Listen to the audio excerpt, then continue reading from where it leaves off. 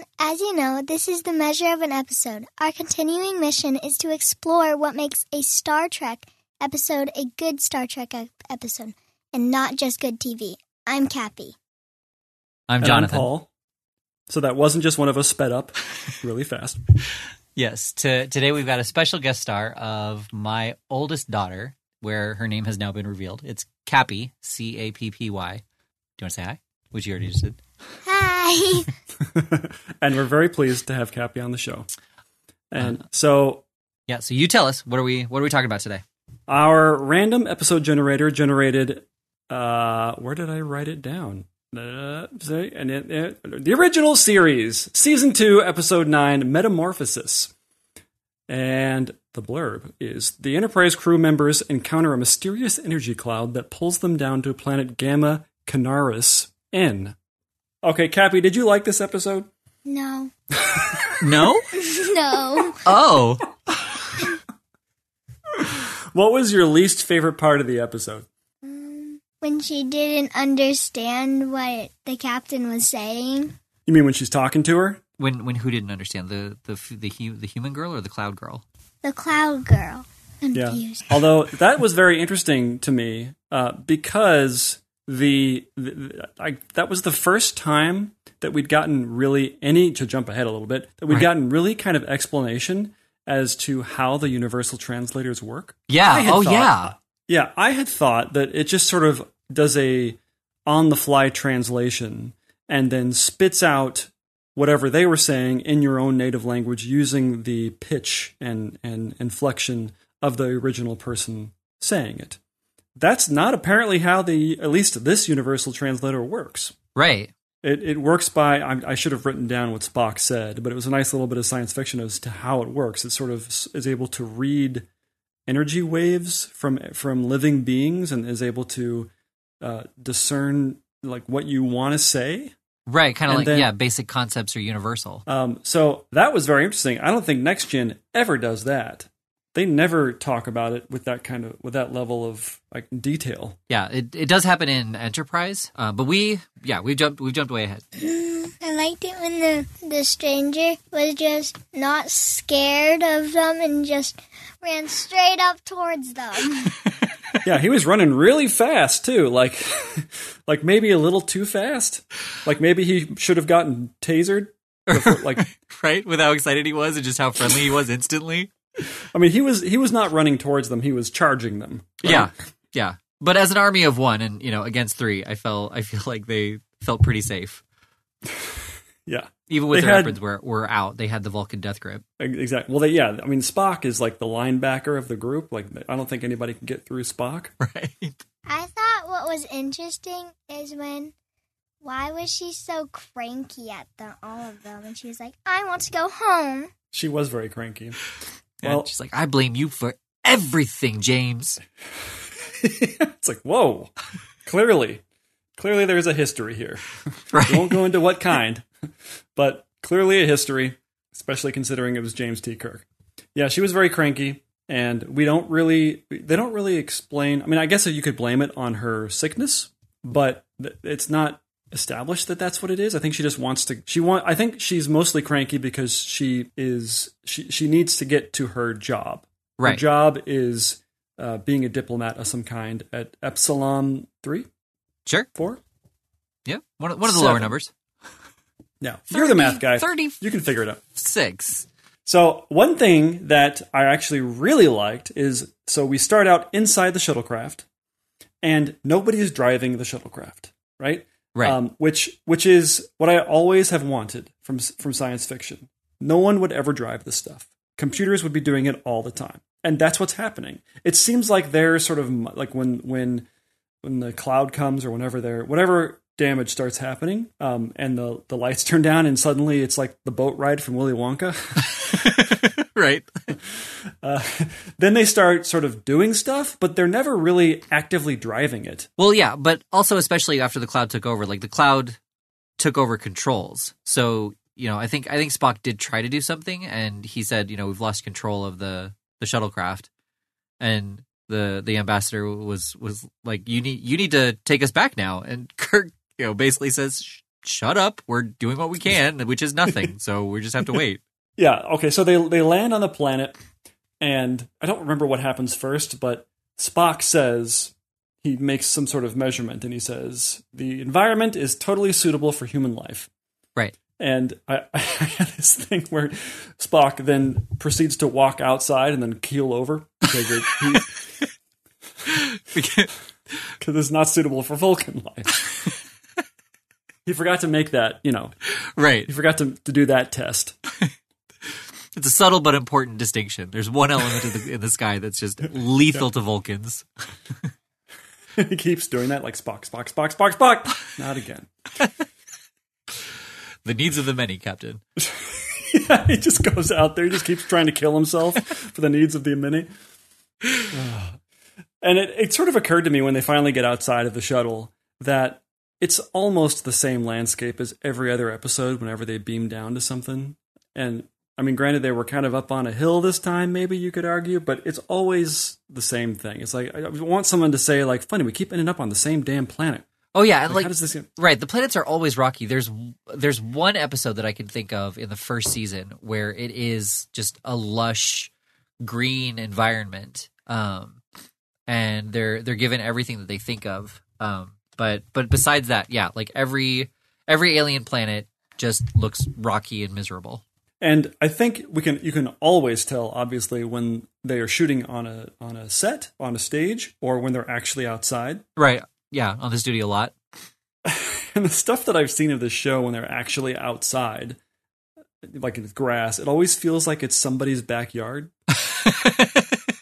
It never feels like they actually did any kind of scouting, right? It sort of just feels like, well, we need a grassy knoll. Hey, that one looks good. Over by the parking lot right there. Let's go. Right. Well, and I think part of that is probably also because they wanted to make sure they had as much budget as possible for the special effects. That would be my thought. And so there really wasn't a whole lot of effort put into locating or location scouting. There we go. We're not locating scouts. We're scouting locations.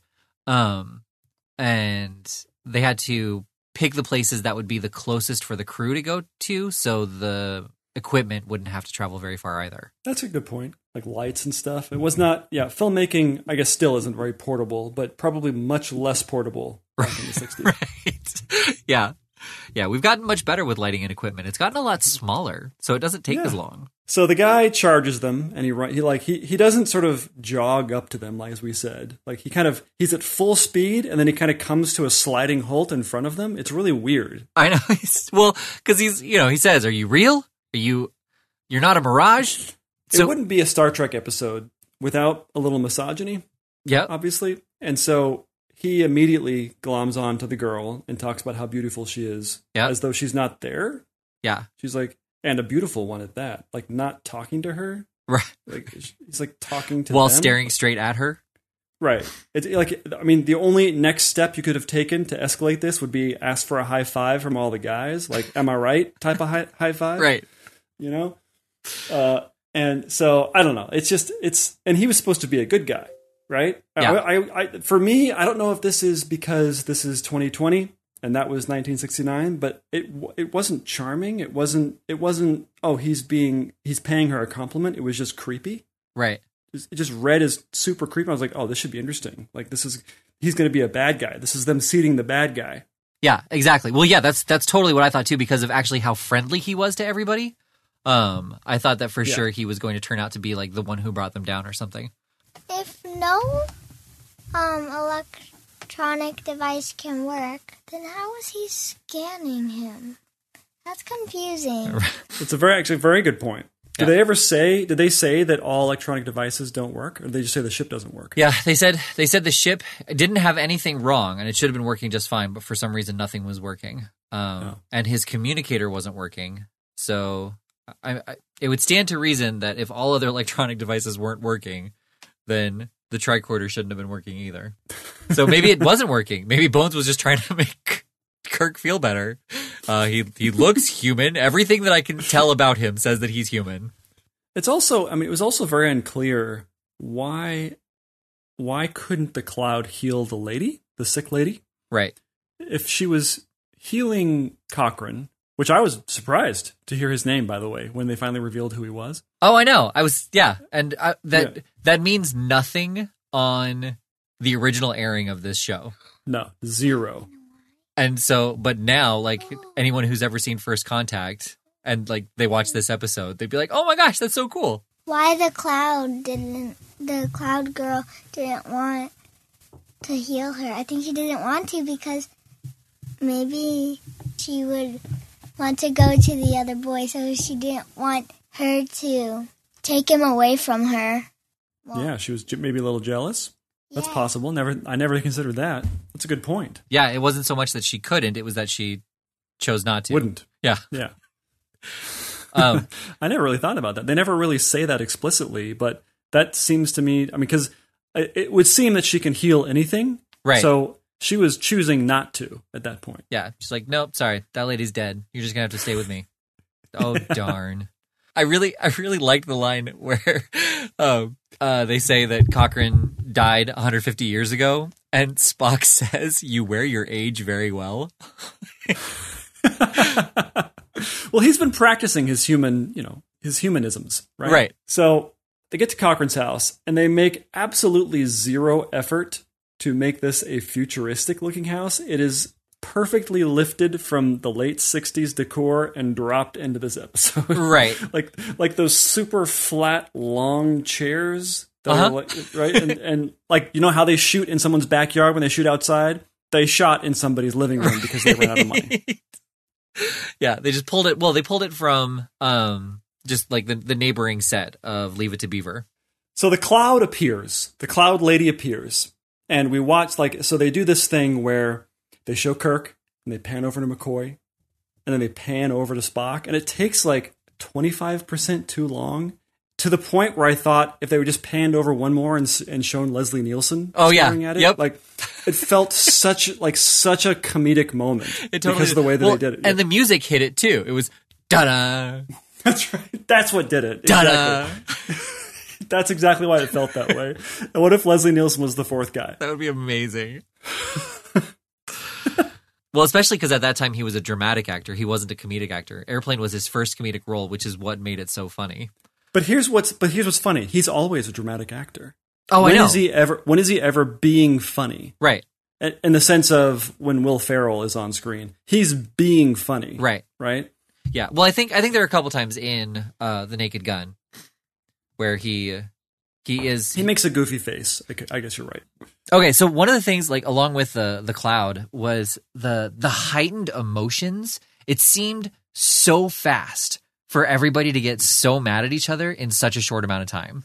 When Kirk was saying, okay, buddy, like we've put up with this long enough. I'm like, what's long enough? Like, I get that you've got a ship to go back to, but like, you haven't given this guy really a chance to explain anything. Okay, so this is where Lost has damaged you. Probably. Because when weird stuff starts happening, people start asking questions, right? And they don't take just a vacant stare as an answer, right? Hoping, like, waiting for the flashback to start. Like, Kirk was right. Like, he should have started shaking him by the shoulders. Like, what are we doing here? Like, why are we here? And he wouldn't answer him. And honestly, there wasn't much of a reason why he would be cagey about it.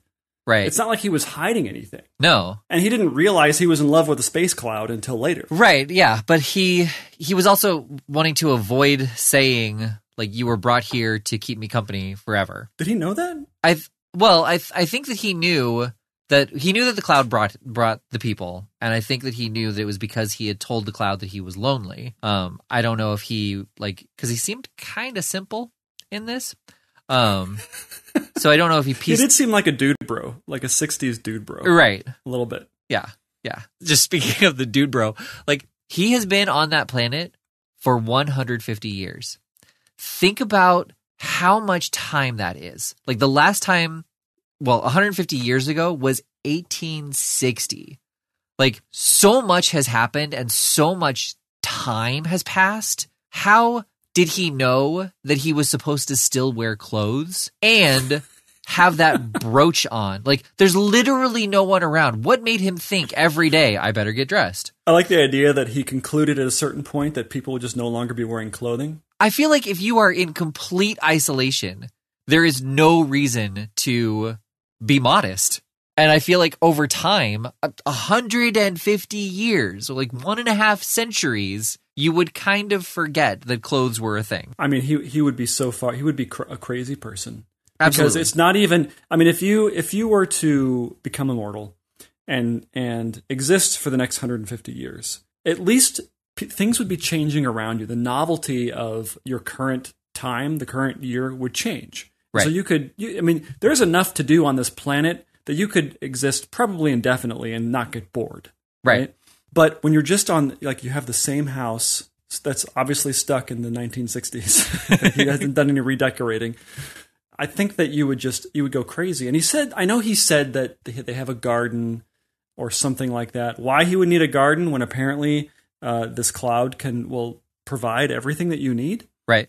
Because, I mean, the clothing, I'm assuming that even in the future, the clothing will eventually wear out, right? He's been given new clothing. He's been given new material things. I guess he made some things out of his old ship, but I didn't get the sense that he made his house. Did he make his house? I felt like he did. I feel like he said something about how he reutilized, I can't think of the right word, but he took pieces of his ship and restructured it to be his house. Did you get the impression that she could create stuff, like create matter? No, he said something about his garden, about how like she's made that area fertile in a way where he can grow whatever he needs. Right. Okay. So it didn't seem like the lava creatures where they could just build anything out of nothing, but it seemed like the cloud was able to manipulate things in a certain way where it would help him. I don't think that the planet, like, she completely restructured the planet to have oxygen for a human. Well, we don't know. I mean, we don't. You're right. He but could have. Yeah, but I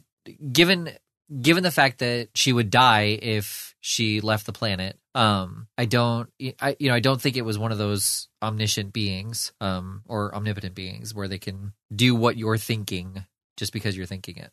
That was the impression I got.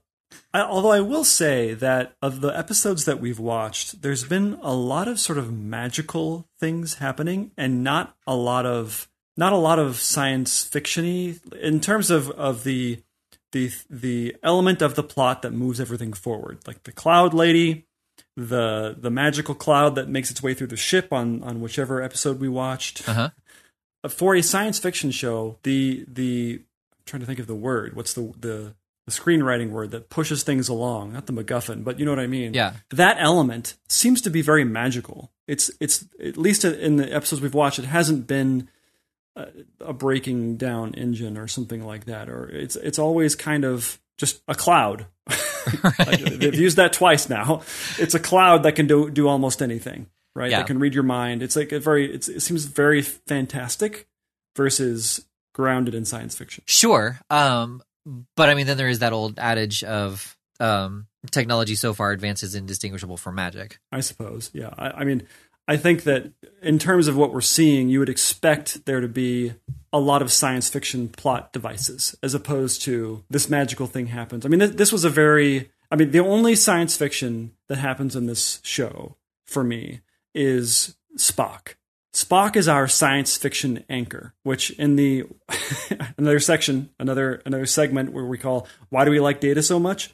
I think that's why we like Data so much as well, is because he is our science fiction anchor. He's always giving us the scientific plausibility, right? Right. Yeah, exactly. And that's always been the interesting part for me, I guess. I mean, the character stuff obviously is fun too, but wrapped around. He wrapped the character around the science fiction stuff, and I think it's interesting. Well, that's why we like it. Well, in this episode in particular, I like that Spock remodulates the translator to speak with the cloud, but he starts to explain with technobabble, and Kirk cuts him off. Yes, he's like, yes, if I widen the parameters, and Kirk is like, well, I don't care, just do it. Like, can you do it? Get it done. That's your that's your area of expertise. That happens twice in this episode, where Spock wants to ask all these different questions. Oh, I know. Right. He's like, it's a perfect time. Kirk's like, not now. Yeah. Like, Spock, quiet. You're Kirk blurking me. Oh, nice. Thanks. That'll be our first T-shirt, by the way. Nice. It'll just be a stoic look from Spock on the T-shirt. I actually do want that shirt now. Like, we need to hurry up and make that. We need to have enough of a fan base, enough of a following. I do wonder how much it would cost to license the likeness of Spock for a T-shirt. It's Right. probably not prohibitive, but we would definitely need to kickstart it. See, I'm sure it's thousands. I of feel like dollars. anybody who knows the original series, like if they saw a shirt that said "You're Kirk blurking me," like they would absolutely know everything they need to know about that shirt. And Wait, is it you're Kirk blocking me or Kirk? What are you saying? Kirk blurking. What does blurking mean? Is that part of it? Well, because it rhymes with Kirk, just like block rhymes with cock. Like, Oh, I get it. No, it's still funny. We can still do it. thanks. Now that you've explained it to death, I see how that would be humorous. Well, we'll put the explanation on the back of the T-shirt. Just because blurk rhymes with Kirk. The same way block, ... Right. See, this is why we understand comedy. You have to explain the comedy so Right. people can get it. Exactly. The more you explain it, the funnier it is. The funnier it gets because you get all the layers. See, there are three things that are funny. Reference, reference, and reference. Now, See? the second reference is funny because I referenced the first reference. But the third reference is even funnier because it references the second reference, which is already referencing the first reference. There's so many layers. Get Cappy back in here. We need to test this out. Yeah, if she wasn't going to leave, she's long gone. The house is deserted. So, if you guys do want that Kirk blurking shirt, we need to have a little bit more of a following. So share it with your friends. Transition. Thank you. Share it with your friends. Let people know about this. If you're on Twitter, we are too. Wherever you've listened to it, leave a review so people have seen that you've seen it, and everybody wants to be like you, so they're going to listen too. And if you want to hear so many things that were deleted from this episode, you can be a part of the Patreon, and just depending on how much you want to be involved, you can subscribe to higher tiers. So one of the things that I really, really liked was, first off, the B-plot showed up when it was necessary. I thought it was cool that they didn't have the B-plot right away. About halfway through the episode, Scotty was like, man, they should be here by now. Well, and Scotty always looks like he doesn't want to be in charge of the bridge. He always just looks begrudgingly there because he's in that section of the command or that hierarchy of command. God, I'm just sixth in command. Like, how do I get up here? That should not happen.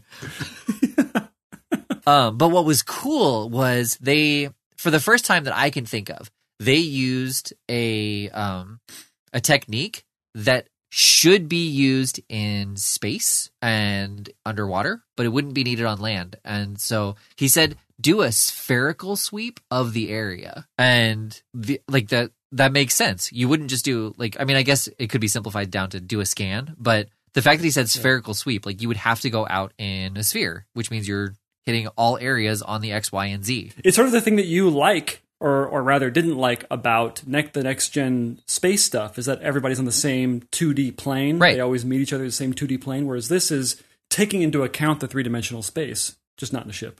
Exactly. So they make a plan to leave. So Spock goes back to the ship to try and fix the ship, and the cloud shows up. For some reason, he throws himself to the ground, and then the cloud destroys the ship, right? Yeah, the alignment between the special effects and the choreography did not seem quite right. Yeah, I don't know why he threw himself to the ground. It seemed counterproductive to fixing the ship. But then but you must have seen it coming. Yeah. Vulcan, yeah, the classic Vulcan play dead technique.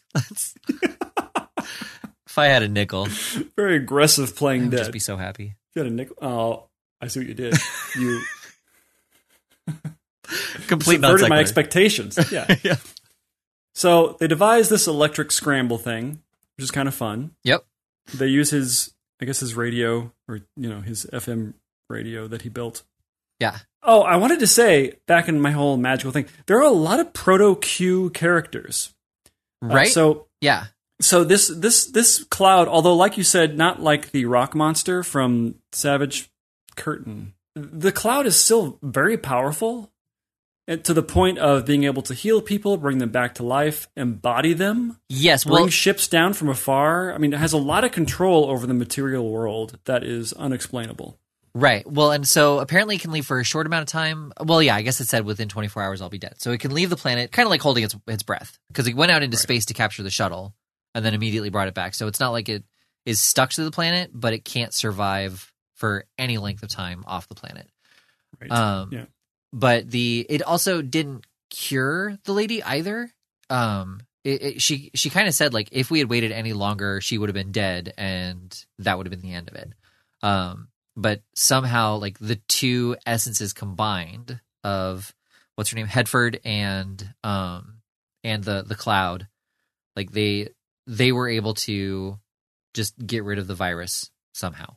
A lot of the science fiction was when Scotty's on the bridge, where they're talking about how the mystery of the missing shuttlecraft. Yep. It's a lot of kind of fun science fiction stuff where they're trying to figure it out. Well, and then, it's like trying to find a needle in a haystack, and he's like, then we better start digging. Right. Or whatever. Yeah. So when Kirk is talking to the Cloud, I'm sure you saw, like, there was so much of the Kirk hands when, like, he's talking about love, and it's just trying to hold on to that ball that somebody is pulling away from you, and you want to keep it, but they keep pulling on it, and so you're getting pulled forward because they're pulling on the ball, but then you have to pull the ball back. Like, I feel like that's what Kirk is. Love. You can't feel it. You can't be explained. It's It's him trying to find what the script says, like trying to stumble upon the script as he's talking. Yeah, and there was so much of that. I mean, I genuinely think that it's not bad. It's just so overdone, where he is constantly looking like he is struggling to find the right word. That's how his acting technique is. Is it a technique, or is it just how he thinks acting? It's not a technique. It's just what he thinks it is. Right? Well, I mean, to a certain extent, it is a technique, because otherwise you always sound like you know what you're saying, which is what Nimoy does, as Spock, and most people do when they're acting, because they've memorized their lines, and so they've learned to just put the proper inflection in, so it sounds like they're saying it for the very first time. But to have a speech pattern where you are constantly I'm trying to avoid ums, and in the process I'm speaking like Kirk.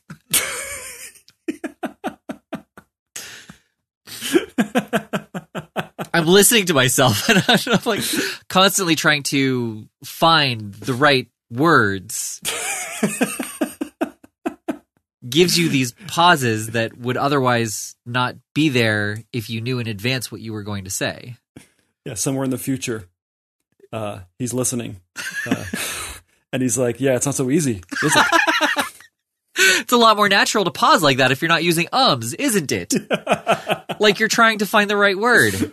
Unsubscribe. No. Share first. Talk about how we're so bad. Yeah.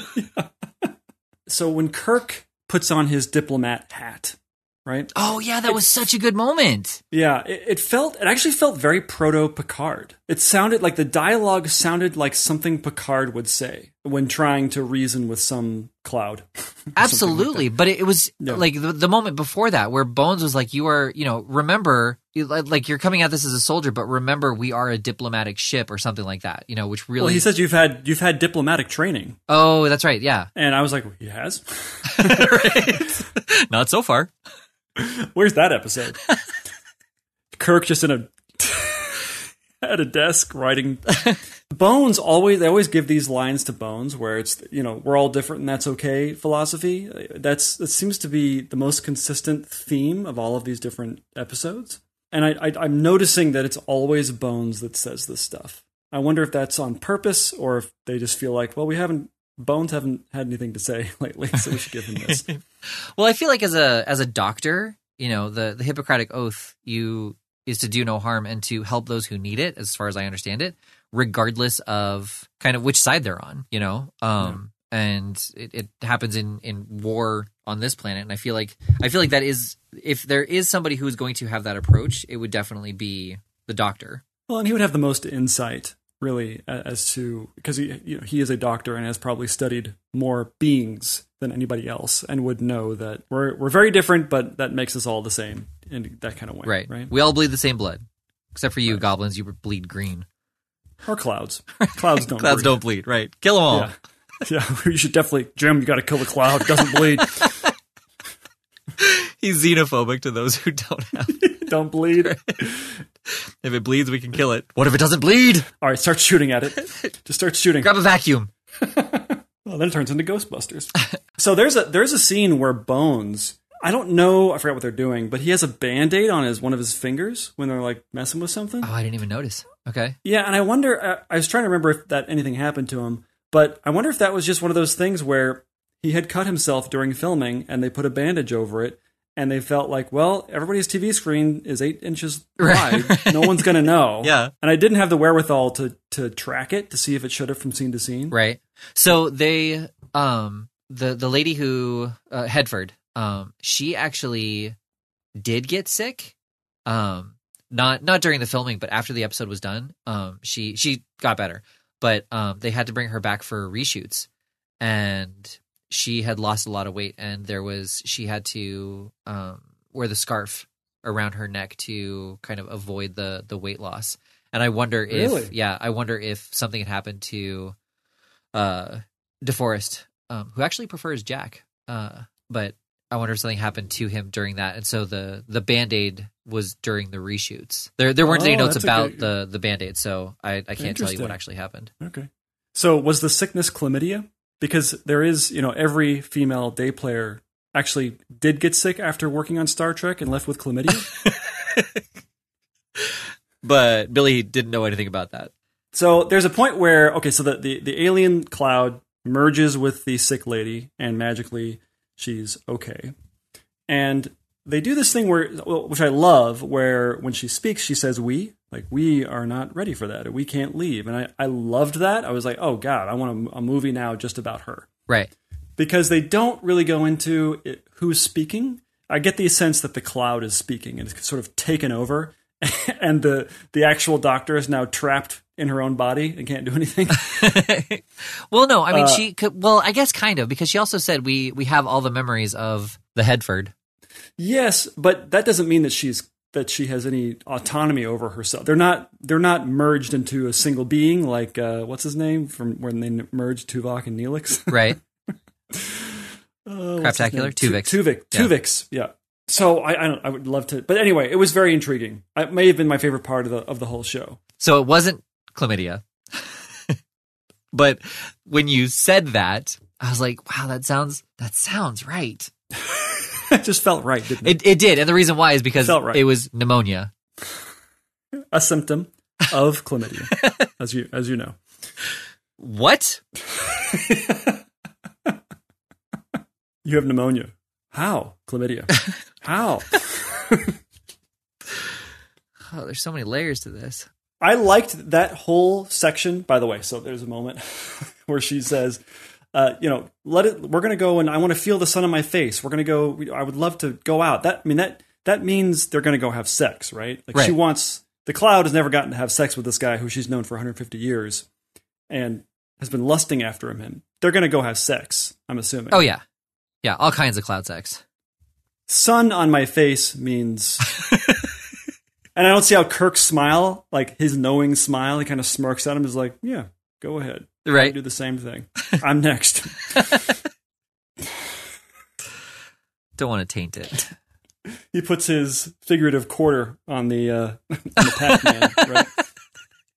Actually, I would have loved it if they made her a new character on the Enterprise, where she's this dual character that like comes in and out. You know what I mean? Like, it would have been amazing. Right. But there's so many times where it would have been so cool if they had kept the character to explore or spread the conflict out over a couple episodes. But, it had to, it was episodic. So it had to reset. And there's not enough room on those sets for another character.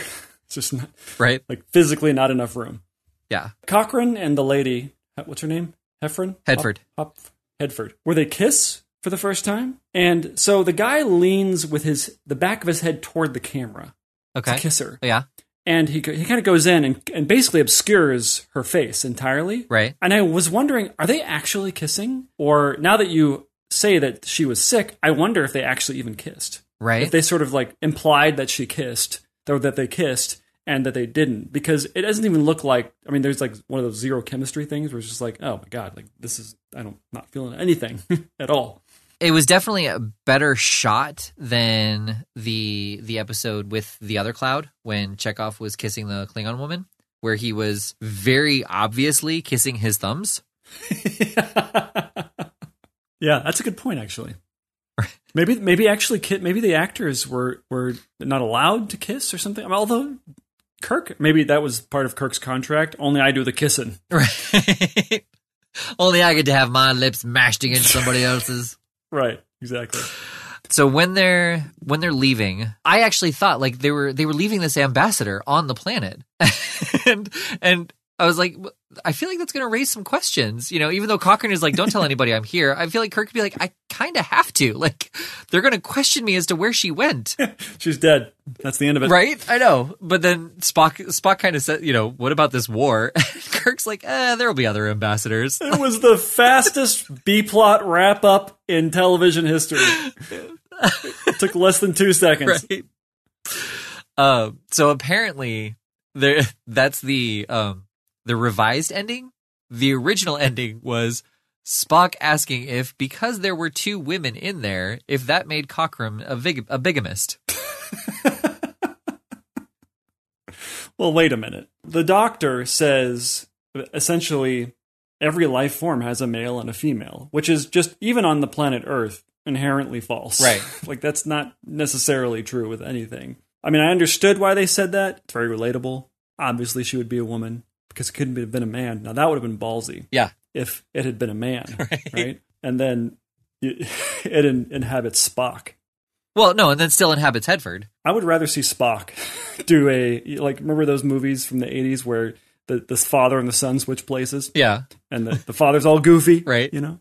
No, I think it would be fun to have Hedford, you know, have the male inside her, and then have Cochrane, like, have that inner tumult. Everybody switches. So Kirk goes into Bones. Bones goes into Cochrane. Cochrane goes into Kirk. I feel like there's an episode somewhere where that happens. Oh, I thought you meant there's an episode in there somewhere. We'll work it out. We'll write it. No, I feel like there actually is a Star Trek episode somewhere where multiple characters. I know that's happened on another TV show, but I think it happened in Star Trek where characters lose their essence into another person. I'm sure it does. Actually sounds familiar now that you say that. Right. Yeah. So then they wrap up the B plot in 2 seconds flat, and then the episode ends. Yeah. Right. That's he's like, I'm sure they'll find another lady to wrap up this war. He doesn't seem to give a 2 craps about about this Epsilon 3 war. It's like right, the war. I could not. It's a war, right? Like, how many hundreds of thousands of people are dying? Whatever. Cochrane's happy. Let's leave her. And that was the end of that. That was it. Yeah. Well, and I feel like if that had been Picard would have been like, I understand your desires and I understand your reluctance to leave, but there are hundreds of thousands of lives that depend on you being there. And he would have had to, and the Cloud would have had to leave the body, and they would have had to take her right away to the ship to get her medicine, or the Cloud would have had to go do the mediation knowing that it was going to die. Yeah, I think you're right. I think there would have been some sort of sacrifice that somebody makes. Yeah. That like the Cloud chooses to kill all of the people in the war, and it upsets Picard because they've ended next gen episodes like that where it's not a happy ending. Right. But this is a happy ending. Oh yeah. As far as I can tell. Well, yeah, except for the war thing, but yes. No, it's fine. They're going to find another lady and, right. and the war will. But you're right. I think there would have been some sort of sacrifice made by one side. Unless they just left an iPad with FaceTime and she could have, diplomatized. Yeah. Yeah, that's the word. So the last episode with Lwaxana, where I kind of looked up the stuff about the writer and how he was not happy with the episode either, and it was the last one he wrote, and he actually had a nom de plume, was the word that I was trying to think of, had me look up this one. It was written by Gene Kuhn. I don't know if you saw that or not, but Gene Kuhn is basically the Jack Kirby to Gene Roddenberry's Stan Lee. Like really interesting. Yeah, oh. He came up with basically everything in the Star Trek universe. He came up with the Klingons. He came up with the United Federation of Planets. He came up with Starfleet Command as the Enterprise's operating authority. He came up with the Prime Directive. He came up with Khan. He came up with the Eugenics War, and like that's plus Zefram Cochrane, which wasn't too important until First Contact, but like. Right. I mean, that so many of those things are what makes Star Trek Star Trek. And it always makes me wonder: did they did he invent, or did they invent Star Trek sort of over the course of many years, like of sitting down, drinking with your drinking buddies and sort of just slowly kind of mapping it out? Or was it an earnest, I'm going to write a TV show, and I'm going to, like sort of the way Joss Whedon might write a TV show, where you've been assigned to this TV show, make the universe, and they sit down and make it, or you know what I mean? Like, right. What was the inception or the birth? How did it come to be? Right. I'm sure we can find out. I'm sure you can find out. Yeah. I mean, that's going to require a little bit more research. Or the potential guest on our podcast. Right. Gene Roddenberry will be our guest on the next episode. So please tune in. He'll sound surprisingly like a 10-year-old girl. Yeah, I'm going to say not a Star Trek, not a good Star Trek episode. There just wasn't enough. I mean, aside from all the Spock stuff and the Scotty stuff, it just wasn't inherent enough to the plot line, and I just don't feel like it. I mean, maybe we're getting, like, this is episode 15, I think. We're getting there where I'm thinking maybe we need to revisit our criteria, but at this point, I didn't think it was a Star Trek episode. See, and I thought it was. I mean, obviously there was all the sci-fi stuff, which wasn't integral to the plot, which previously there was the Neelix episode, which you said if you were invested enough, it didn't matter how integral it was to the plot. So I would say that alone should give you reason to say it was a Star Trek plot. But in addition to that, it dealt with an alien being that was holding them on the planet, and they convinced it to let them go through the power of love. It was a sci-fi conflict with a non-sci-fi solution. I suppose I don't really look at it as a sci-fi conflict, though, just because there wasn't. What was the sci-fi conflict? That this alien being was magically making all of their electronics not work. Like, it wasn't that was a device to make sure they could remain on the planet, so they had to reason with it. But it to me, there wasn't enough. I don't know. There wasn't enough procedural stuff, right? I was kind of excited that they were going to spend a little bit of time on the Enterprise with Scotty going through all the mystery stuff, which would have been half of an Enterprise episode, or not Enterprise, Next Gen episode, where they're just sort of figuring stuff out and going through all the procedural stuff. Where I it's probably less than a minute, right, that they spend on the Enterprise in this episode. Sure. So, I mean, that could be what I'm looking for, is not just technobabble like we've talked about before, but some sort of expression of it, some sort of, like, take us through something. Bring us along in your exploration of the mystery. Yeah, but, again, I feel like you're saying that's going to make it a good Star Trek episode, but I'm not arguing whether or not it was a good Star Trek episode, which I think it was, but I'm saying it was a Star Trek episode. Now, right. You and I can disagree on the quality of the Star Trek episode, but I liked the episode. I thought it was entertaining, for sure. And I was surprised. I mean, it sort of kept me guessing on what was going to happen. Right. I should have. I feel like I should have seen it coming, that the cloud was going to embody the lady. Right. I actually thought it was just going to make her better. That's what I thought too. Yeah. And then she just randomly came out of the hut and she's like, I'm all better. We are all better. We're all better. That's not weird. Right. Something tells me that sentence is a lie. Cool. All right. Let's see what we're watching next. Yep. Next Generation, Season 6, Episode 9, The Quality of Life. Original air date, November 16th, 1992. And the blurb: when LaForge is assigned to survey a new mining development, Dr. Farallon